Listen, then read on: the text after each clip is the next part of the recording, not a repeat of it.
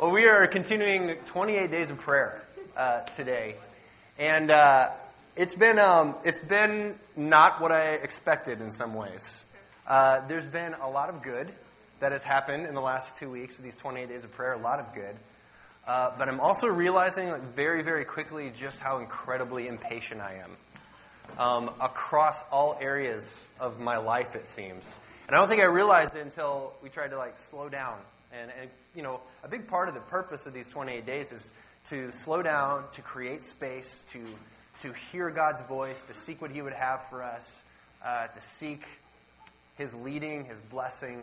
And so I'm realizing really, really quickly just how incredibly impatient I am in this whole process across my life. And so one of the things I did is I got a new cell phone. I finally got an iPhone. Holler. And it's awesome. I mean, it really is. And it's been great, but I'm realizing, in looking back, just how ridiculous I was for the last, 6 months. Because I had 2 phones in that period of time, and I just complained, the entire time, about, this ancient technology of the Droid. That I was so angry. And I seriously, threatened to throw it in the toilet, every single day. Even though, I have the world at my fingertips, right? Even with the Droid. Even on Twitter, I can see what's happening on the other side of the world in an instant, right? And watch a video, and I found myself getting frustrated because the streaming video is so slow, right? Or maybe you have a laptop. I have a laptop that's 2, 3, 4 years old, and so it's starting to slow down, and things aren't running like they used to, and I'm starting to see the spinning wheel of death a lot, and I'm getting really angry, and I'm threatening my laptop, right, to punt it out the window. Or maybe for you, it's when you're driving around. I'm realizing I also get really angry in the car. And especially when somebody from County 59 pulls ahead of me, and they actually believe the speed limit is the speed limit, right? And so they're going to go 5 below just to be safe. And I get frustrated. I get very frustrated. Or speeding, you'll be late for an appointment, and this happens to me all the time, and I'm trying to get there, but I hit every godforsaken red light in between my location and where I need to get to. And I'm speeding up, flying up on the red light, thinking it's going to make it turn, and then I miss the timing. And I find myself getting angry, right? Or I'm in a public space, and they have free Wi-Fi, and there's a lot of people on, and it's slow. And I get mad. I get angry, right? Or fast food, right? Maybe for you it's fast food. I eat so much fast food, and it's horrible. It doesn't even taste good half the time, right? I pick up McDonald's. It's never a good decision. I never that was a good decision. I'm glad I did that. But I keep doing it, and it's horrible for me. It's completely unhealthy, but I do it because it's fast, and it's convenient, and it's right there when I want it, right? And I'm realizing that, culturally, we're kind of biased this way. We want things fast. We want it immediate. There's a Russian comedian who moved to the U.S. in the 70s. His name is Yakov Smirnoff. Not the maker of the vodka. Don't get excited, right? But he's a comedian, and he talked about, just American culture and some of his favorite parts about American culture. One of the things that he said, I love the grocery stores. He said, I showed up, and I'm going down this grocery store, and I see powdered milk, right? You just add water, and you've got milk.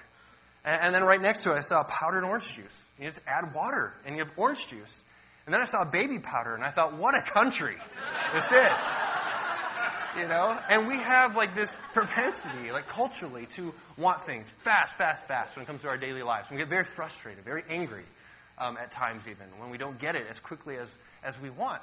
And so as we're talking about prayer, I'm wondering, for many of us, how often, maybe unknowingly, we take the same mentality into our prayer life. And we pray quickly, we pray rushed, we pray on the go. And then when God doesn't answer, perhaps in the way that we want Him to on our timeline, we find ourselves getting very, very frustrated. Right? Here's just a litmus test for that. I think back for a moment to a year earlier. Right? So February 2011. Think about it, if you can. If you are here this morning and you consider yourself to be a praying person, right? So you believe that God exists, you believe that God hears us, and so praying is beneficial. If you're a praying person, I want you to think back to February 2011, and think about what you were praying about at that time. What area of your life were you just praying over and circling? Right? Or what need was very present in your life, and you were asking God to step into that need and meet it? Right? What miracles were you praying for? What dreams were you circling in prayer? What was that? Can you even remember? Most of the time, I can't. Right? Apart from, I think, this church, I can't remember a single thing I was praying for in February 2011. Right? And if you can remember, the next question would be, how many of those things are you still consistently circling in prayer? Right? That's a hard question. I wonder if there's any of them. It's funny. Although culturally we want things very, very quick, there is certain things, however, that we recognize are a process, right? That take time. Generally, when it comes to our daily lives, we want things very quickly, but there are certain disciplines and certain areas of our lives that we recognize if we want that, it takes significant investment on our part, right? So when we look at, like for a profession, for example, all right, Sam, all right, studying to be a dentist, right? That gal is working constantly, studying in the lab. It's constant, right? And she signed up for that, right? And we recognize that when we go to the doctor's office. But I've got mad respect for doctors because not only they're intelligent, but the amount of school that they had to go through, there's no way.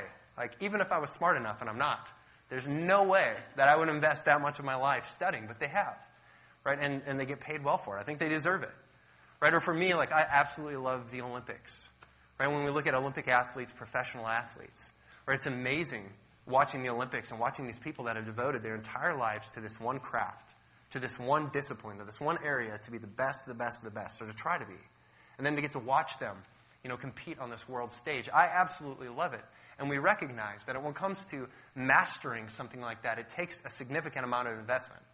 And according to, there's a great book, I don't know if you've ever read any Malcolm Gladwell, but he wrote a book, a New York Times best-selling book called Outliers. And in Outliers, he begins to explore some of the things that make people who are very, very successful, who have mastered their craft, what makes them able to do what they do. And he kind of flips the old adage about natural talent on its head. And he talks and kind of really downplays natural talent when it comes to the best, the best, the best. It has to be there, but he talks about all these natural environmental factors that oftentimes are outside of their control that make them, lead them to become the best of the best. Everything from the year that they were born, to the family that they grew up in, to the part of the world that they grew up in, to the time period and what was happening in the world at that time. And most of those things they can't control, but there's one thing that they can control that was non-negotiable in all these people who had mastered their craft. And that was a minimum of 10,000 hours of practice. 10,000 hours of practice. And this is just a little excerpt from the book.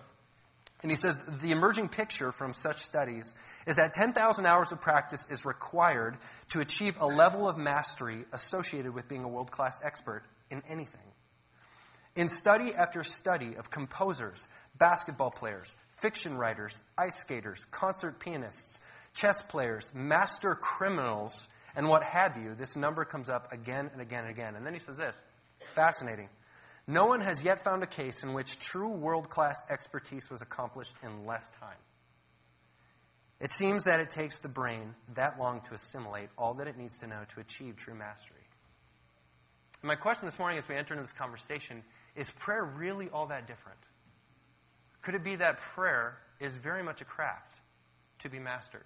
Right? It's a discipline, isn't it, that we have to work into our lives. Right? It is a habit that has to be cultivated and developed. And while I don't want to equate prayer effectiveness to hours logged, because that's not exactly biblical, if you wanted to achieve mastery in prayer, it very well might take you 10,000 hours. And my question for you this morning as we begin is, if you could achieve it, would it be worth it to you?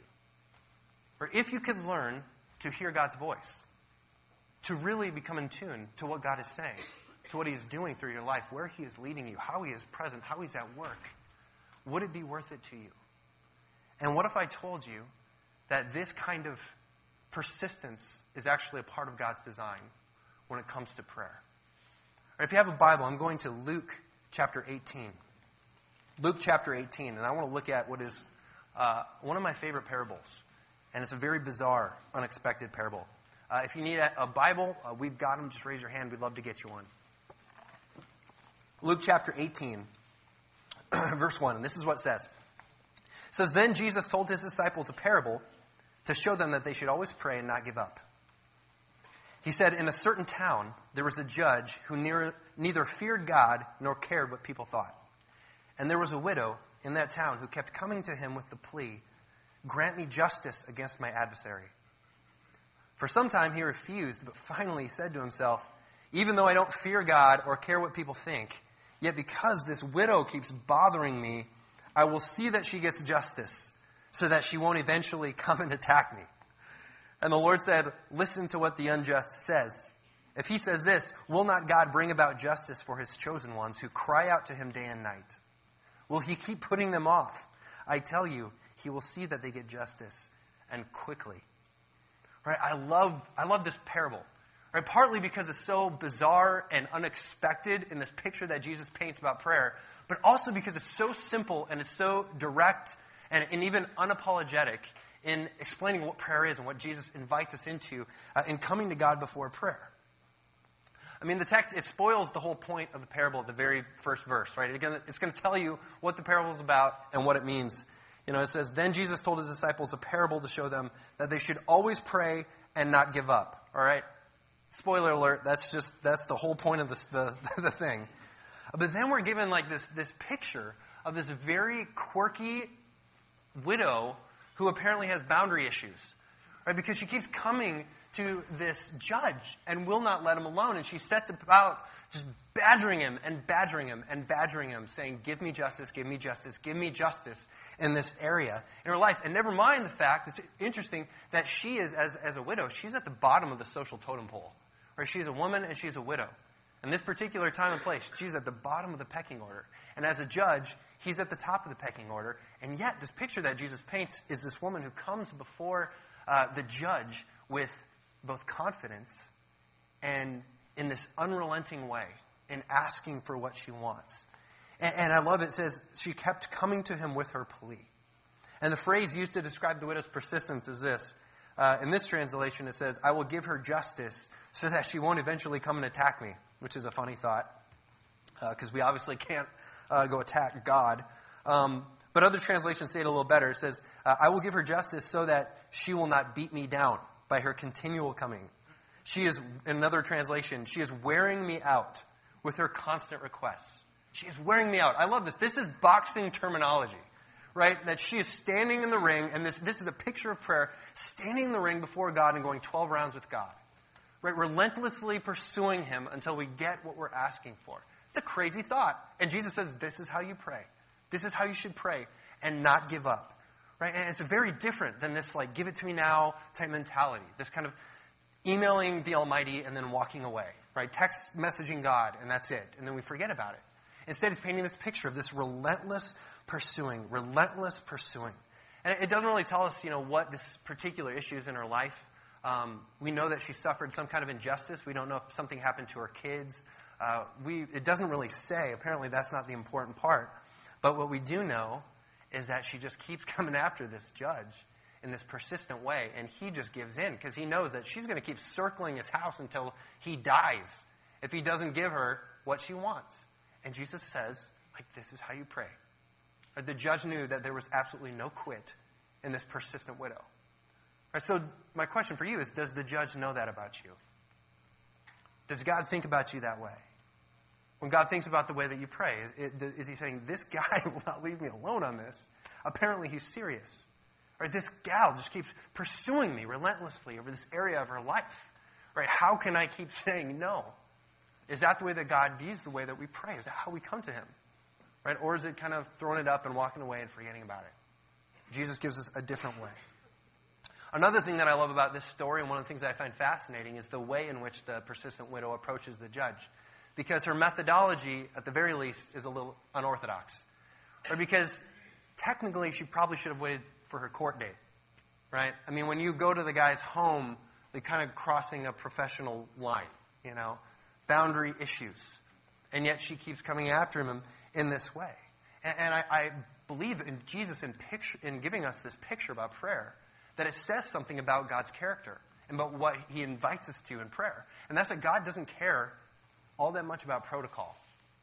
Right? He does not care that much about the religious hoops that we create for ourselves sometimes.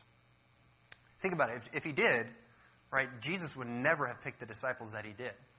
Right? If it was about rules and hoops and coming to God in just exactly the right way in prayer, well, then he would have had the Pharisees be his disciples. Right? But that's not who God honored. God did not honor the Pharisees. Instead, he honored the prostitute who crashed the party at the Pharisees' house and lavished this extravagant worship on Jesus' feet. Right? Instead, Jesus honors the tax collector, right, who climbs the tree in the three-piece suit to get a glimpse of Jesus. Right? Instead, he honors the friends who bring their crippled friend to Jesus, and they cut in line, and they climb on the roof, and they dig a hole in the roof in order to lower their friend down to Jesus' feet. Right? In this parable, Jesus honors this persistent widow who drives a judge crazy with her relentless pursuit and prayer. Right? And the common denominator that we see in all these stories is this holy desperation. Where these people took desperate measures to pursue God in prayer, and God actually honored them for it. And what I want to submit to you this morning is that God has not changed. Or that God is still in the business of honoring spiritual desperados who climb trees and crash parties. Or that Jesus invites us to pursue him in this way. To come before him in holy desperation. Right, in this parable, it's interesting. The only thing that this widow has going for her that sets her apart from whoever this other person was in her case was her persistence. It wasn't her character. It wasn't her holiness. Right? It wasn't the way that she lived her life or anything like that. It was just her persistence. And her persistence was the difference between justice and injustice. That's a fascinating picture as it relates to prayer. And Jesus says, this is how you pray. This is how you should pray and not give up. Like this persistent widow who comes before Jesus, who won't take no for an answer, who falls down at his feet, who keeps circling relentlessly. Can you think of the last time that you prayed that way? Can you think about that for a second? I'd be curious to know what God did in and through your life through that. Or if you quit somewhere along the way. I don't typically do this very well, like naturally. This is something like why I think it's so important for us to have this conversation, because for me, I tend to quit pretty easily when I don't see things happening. But one area in which I have done this is actually this building. And when we were getting ready to plant this church, and we realized that this was the space that we're going to meet in, one of the things that I did, partly because I was so afraid, but also because I believe that the church is inherently spiritual, and that I'm not that sharp of a leader, and I need God's help all the time, is that I started circling this building in prayer constantly. Every day for months, I would come here, sometimes on my bike, and I'd bike around this building. Sometimes I'd walk, and I'd even have the girls with me, and we'd walk around this building. Sometimes when I'd run around this building. And I've literally circled this building hundreds of times in prayer. On Sunday mornings, every Sunday morning, before I speak, when I show up, the first thing I do is I walk a circle around this building. And I pray. I pray that God's Spirit would be strong here.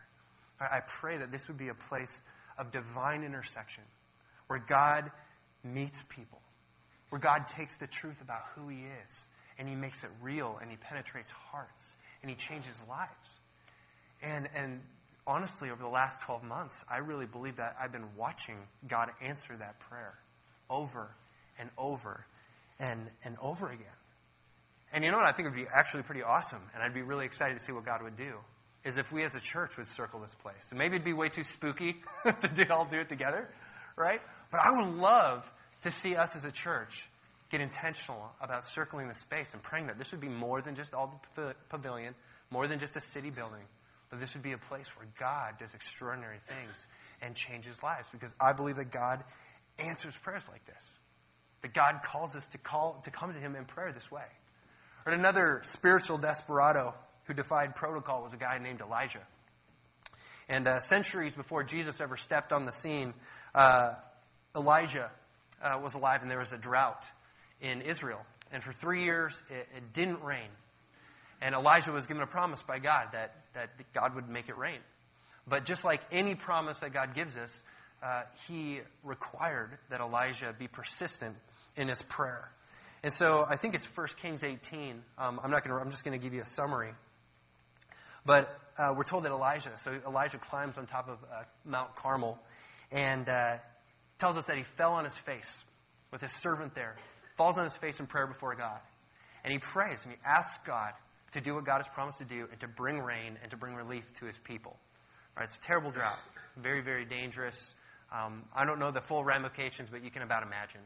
And so he prays and he prays and prays in this holy desperation. And he tells the servant, go tell me what you see. Look on the horizon, tell me what you see. And the servant comes back and he says, I don't see anything. And so Elijah falls on his face again. And he says, tell me what you see, after he prays. And the servant gets up and he looks and he says, nothing. There's nothing. And so he has to do this again. And he does it again and again and again. And there's nothing for 6 times. Right? It looks like God is saying no, but Elijah keeps after. He keeps persistent, like the persistent widow, keeps praying. And finally, somewhere between the 6th and the 7th time, there was a change in the atmospheric pressure. And the servant says there's a small cloud on the horizon. And Elijah essentially says, all right, circle the wagons, we need to get out of here. And the sky turns black, the wind comes up, and we're told that there's not just a drizzle, but this terrible rainstorm. And I think for many of us, right, it's during those first 6 no's that we tend to give up when it comes to prayer. Right? It's where we grow disappointed with God. We grow frustrated when he doesn't answer our prayers in perhaps the ways that we want, in the ways that we expect. And perhaps it's not that God's not saying no at all, because Jesus says, keep circling. And we give up too soon. When we were trying to figure out where we were going to plant this church, long before we were gathering a team or anything like that, we were kind of looking at the map of Lincoln and praying through it and thinking strategically where the best place would be. And one of the places we wanted to be was, where I really wanted to be, was as close to kind of 48th and O area as possible. And part of that was just strategic. There was, like if you look at a map and you were to draw like a 3 to 5 mile radius, circle radius around 48th and O, you'd have the vast majority of Lincoln. And you could drive there for about 10 minutes from most of Lincoln. So it was a really strategic location. About that time, if you remember the Villager Hotel, I used to go there a lot, and I liked the Villager Hotel because every time I was there, I felt like I was stepping back in time because like everything was so old and outdated. It wasn't really surprising when it went belly up, but I really loved it there, and it went belly up, and they just raised like that whole property.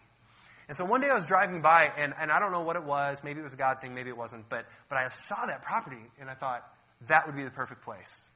That would be the perfect place. Right on O Street. It's right in the middle. It's really close to 48th and O. It's like 51st and O or whatever. And so I got out and I just started praying. Started asking God that He'd give it to us. And then I started doing that normally. Every week, sometimes daily, I'd come and I'd just circle that property and I'd pray. Like, God, in the name of Jesus, give us this property. You know, this is our property. Claiming it, you know. Naming it and claiming it. And Megan started doing the same thing, and we almost could never drive by 51st and O without like outstretching our arm, like, in the name of Jesus, give us that property. And so we did this, but you know, I didn't see anything happening.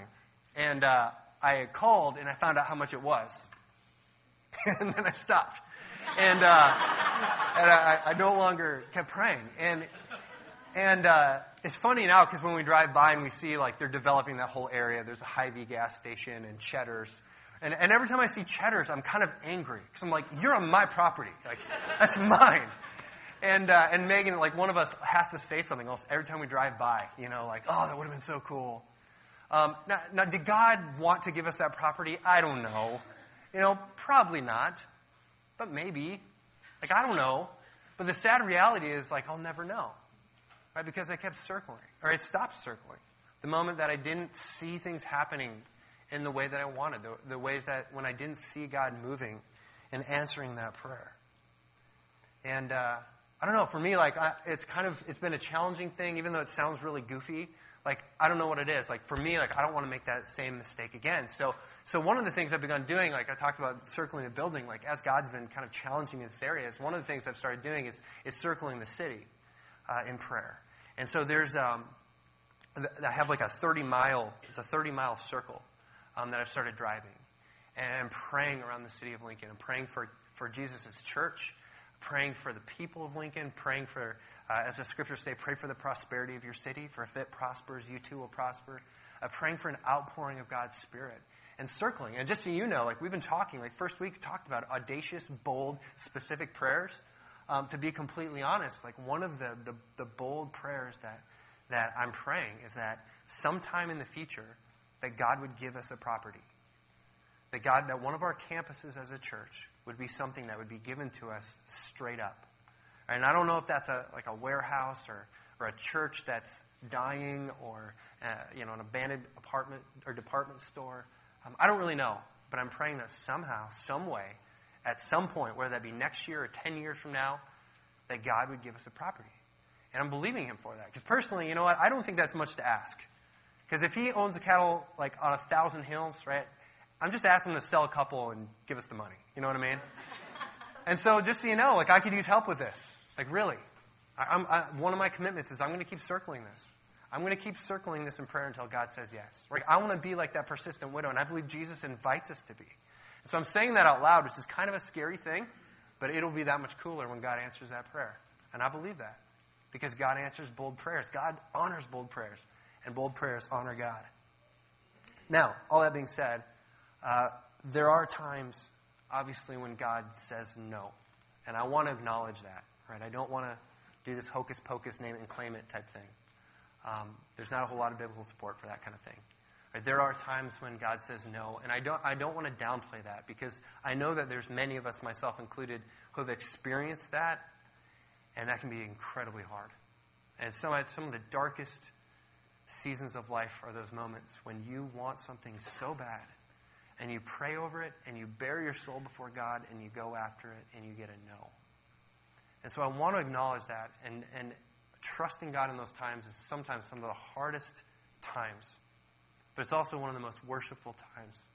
And I think we can find peace in knowing, as trite as it may sound in the moment, that God, His ways are above our ways, His thoughts are above our thoughts. Right? He sees what we cannot see.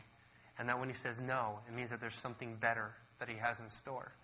But I also believe that sometimes we jump to the conclusion that God is saying no, when in fact He may very well not be.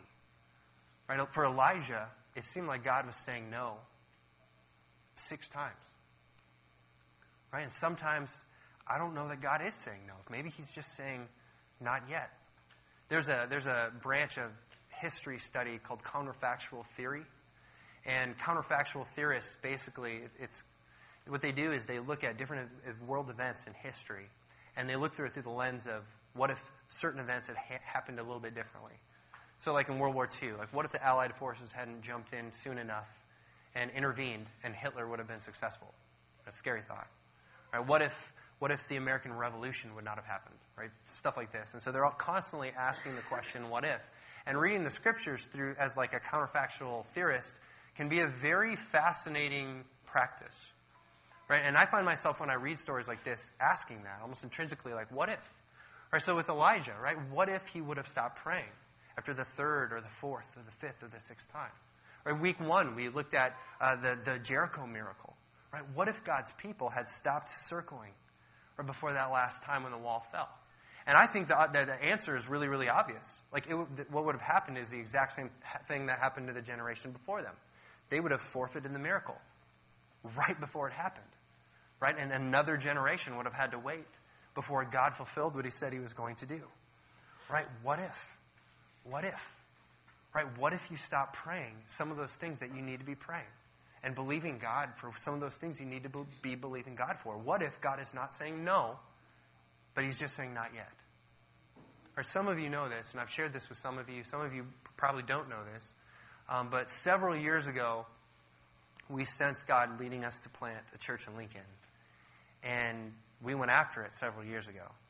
And we gathered a team. We were being sent out by River Tree Church. And we gathered this team, and we fundraised, and we had a plan, and we scoped out. We're actually going to meet at the Villager Hotel, which is one of the reasons, like, I love that property, is like, maybe this will be a redemptive moment, you know, when God gives us that property. And so we had everything in place. I mean, I worked and prayed tirelessly for a year and felt like this is what God's calling me to do. I believed that. I prayed about it. I felt so strongly. I was so sure. And then, just several weeks before the launch, I mean, we are close to seeing this thing happen, the whole thing fell apart. Just fell apart. Like, I watched this dream, this thing that I just knew God had called me to do, just fall through my fingers. And it was incredibly public, and it was incredibly embarrassing. And we actually didn't tell the whole story of what happened to protect some people, and so it really made me look like a flake. Like I just got cold feet and bailed right before we did it. And it was awful. And that might not sound like a big deal for some of you who have like gone through stuff like cancer and lost loved ones, but for me, this was like the world is ending and God, I don't believe in you anymore type crisis in that moment. Because I felt like God had sold me out.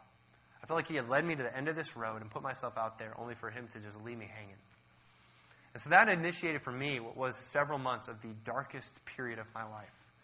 And I could almost not come before God in prayer.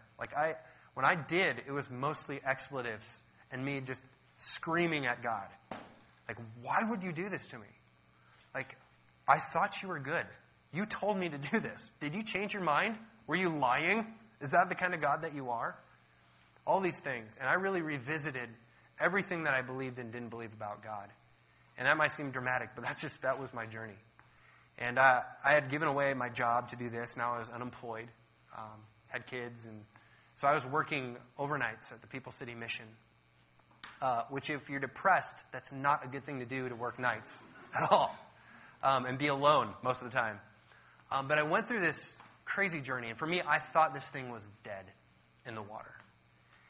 And so we went off and still felt that church planting and the church was where we were called, but it was years. It was a couple years of me picking up the pieces of my heart and soul and being able to trust God again. But we moved off to LA to prepare because I didn't feel like I could lead anybody, serve anybody. Like I just needed to heal for a while and wanted to prepare some more. And looking back, one of the coolest things that it allowed us to do was to get honest about the areas that we did not feel prepared in. Like all the ways that I fell short as a leader, as a pastor, ways I didn't feel ready. And so we went there and got to have this incredible experience of being very, very intentional about preparing to pastor and to church plant. And so when God started like stirring in our hearts about Lincoln again, you can about imagine, I was like, no, absolutely not. For a long time, I did not want to believe that. I refused to believe that. But one of the coolest things is realizing that the vision and the calling never changed. That God was not saying no. He was saying not yet. God was not saying no. He was saying not yet. The circumstances weren't right. The time wasn't right. It just wasn't time yet. And I believe that that's probably true of many areas of our life, where we just need to adopt this mentality of the persistent widow and keep coming before God and wearing Him out with our requests, passionately pursuing Him. I can't help but wonder, for many of us in this room, what miracles we would miss if we stopped praying for some of the things we need to be praying for. Right? What dreams, perhaps, that God wants to resurrect in your life. Right? What areas of need that God wants to meet, but it's just not going to happen like that. Because God invites us to pray with persistence. Right? What prayers do you need to start praying again? Right, today is day 14 of 28 days of prayer. Day 14, we're at the halfway mark. And I've heard a lot of different experiences explained.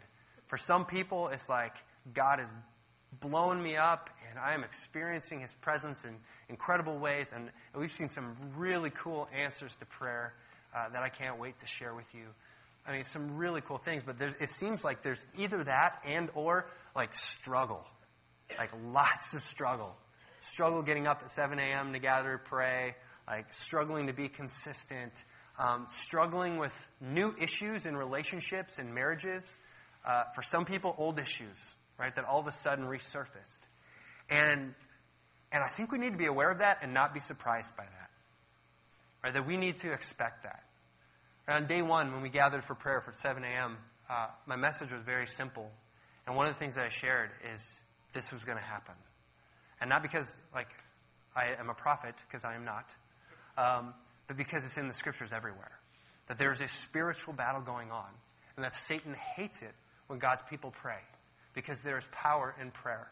And let me remind you of something that you probably already know. Ephesians 6:12. Right, we need to remember this constantly. For our struggle is not against flesh and blood, but against the rulers, against the authorities, against the powers of this dark world, and against the spiritual forces of evil in the heavenly realms. And as we continue in these 28 days of prayer, and as you continue just in following Jesus, you need to know that the harder you pray, the more resistance that you're going to experience. Right? The more fervently you pursue God, the more fervently the enemy is going to seek to distract you, to discourage you, to beat you down.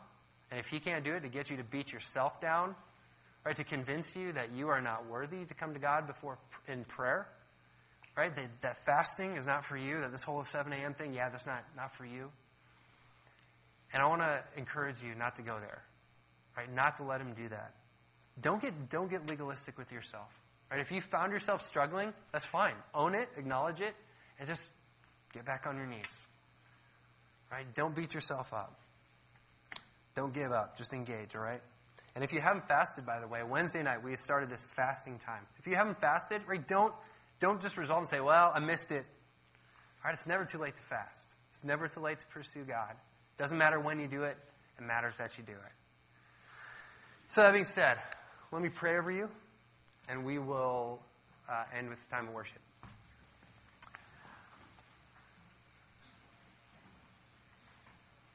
Father God, as we come before you in prayer, as we continue in these 28 days of prayer, Lord God, I ask that you would give us vision and insight into seeing those things in our life that perhaps we need to revisit in prayer. Perhaps it's a dream that we stopped circling a long time ago that you want to resurrect. Perhaps it's a miracle that at one point we believed you for and we were praying for, that we stopped at some point. Perhaps it's an area of need in our lives or in the lives of others. Whatever that is, God, I ask that you would bring that to the surface now and as we move forward. And God, we're going to wear you out. Right? We are going to passionately pursue you as the persistent widow did. And Father God, we know that you hear us, and we ask, Lord, that you would meet us in those prayers, that you would answer those prayers, especially those prayers, God, that give you glory. Those prayers that are about reaching our city for you, those prayers that are about your church, Father God, we ask that you would answer them above and beyond what we've asked you for, because you're the God who owns cattle on 1,000 hills. Lord God, we admit that we are prone to wander. And we ask, Lord God, that you would just remind us once more of your grace and your love. That you are the God that relentlessly pursues us even before we pursue you. So, Lord God, we come before you now and we offer you our tithes, our offerings, our worship. God, we ask that you would meet us here. We pray these things in your name. Amen.